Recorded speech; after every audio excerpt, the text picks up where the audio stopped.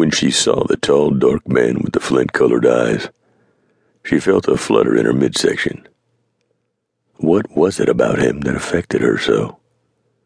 She stared at his mouth, wondering if his lips would feel as soft as they looked. When he told his partner to go on without him, she again felt something churn inside her. Then he walked over and stood in front of her. When he spoke, his voice commanded that she obey, which she would do gladly. Is there such a thing as love at first sight?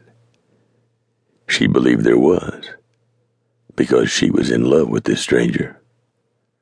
He was a stagecoach robber, an outlaw, and a thief. When he saw the effect the woman had on the other men, he thought they were being foolish. But when he took a second look, he felt his heart start to race and had a hard time breathing. What could this frightened, freckled-faced redhead with the piercing, pale green eyes have that is so different from all the other women he had known? Love at first sight was a myth. Or was it? Chapter 1. Her pale green eyes had a frightened look as she stared straight ahead. The breeze was blowing her long red hair across her face, almost covering her freckles. She was young, wearing a plain blue and white dress, which failed to hide her full figure. She held a small carpet bag tightly in her tiny hands. Every man stared at her in awe. They stopped in their tracks and looked at her as though she were a figment of their imagination. It seemed I was the only one who escaped her hypnotic effect. I had been leader of this gang of ragtag rejects for going on 6 months. We were all a bunch of misfits that would rather hold up a stage or a bank than look at the rear end of a cow all day. And Virgil was my second in command. But lately, he had been questioning my decisions.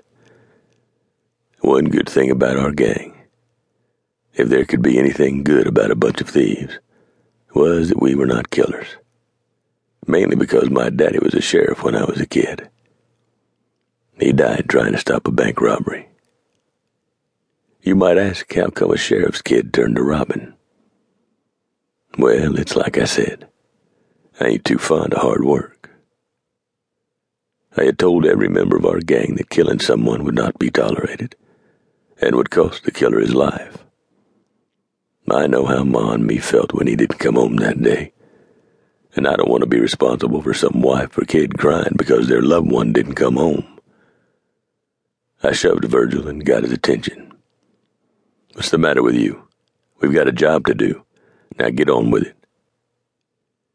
He jumped into action, hollered at the other men, and grabbed the strong box from under the seat. Hoo-hoo, we gonna be rich, Virgil yelled as he loaded the box onto the pack horse we brought with us. All right, Virgil, I said. Mount up and let's get out of here. I took another look at the young lady, who had silver-colored tears sliding down her cheeks, and suddenly it hit me. I was going to take her with me. You boys go ahead, I told Virgil. I'll catch up to you. Should be there before dark. What are you going to do? Virgil asked. I said I'd catch up. I snapped at him. Why can't he just follow orders? Now move out. I gave a stern look. Virgil reluctantly turned and headed out behind the others.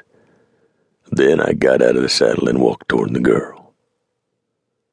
When I stepped in front of her, she lifted her head and sniffed once, and my breath left my body when those piercing pale green eyes locked with mine. I felt as if she was looking straight into my soul. I could feel her drawing me into her world with just a look. I glanced at the other passengers, then back at her. This your only bag? She gave a slight nod. I pointed to the bag. You got something in there fit for riding? She nodded again. I looked at the other passengers. Then I looked back to her and said, Put it on. You're going with me.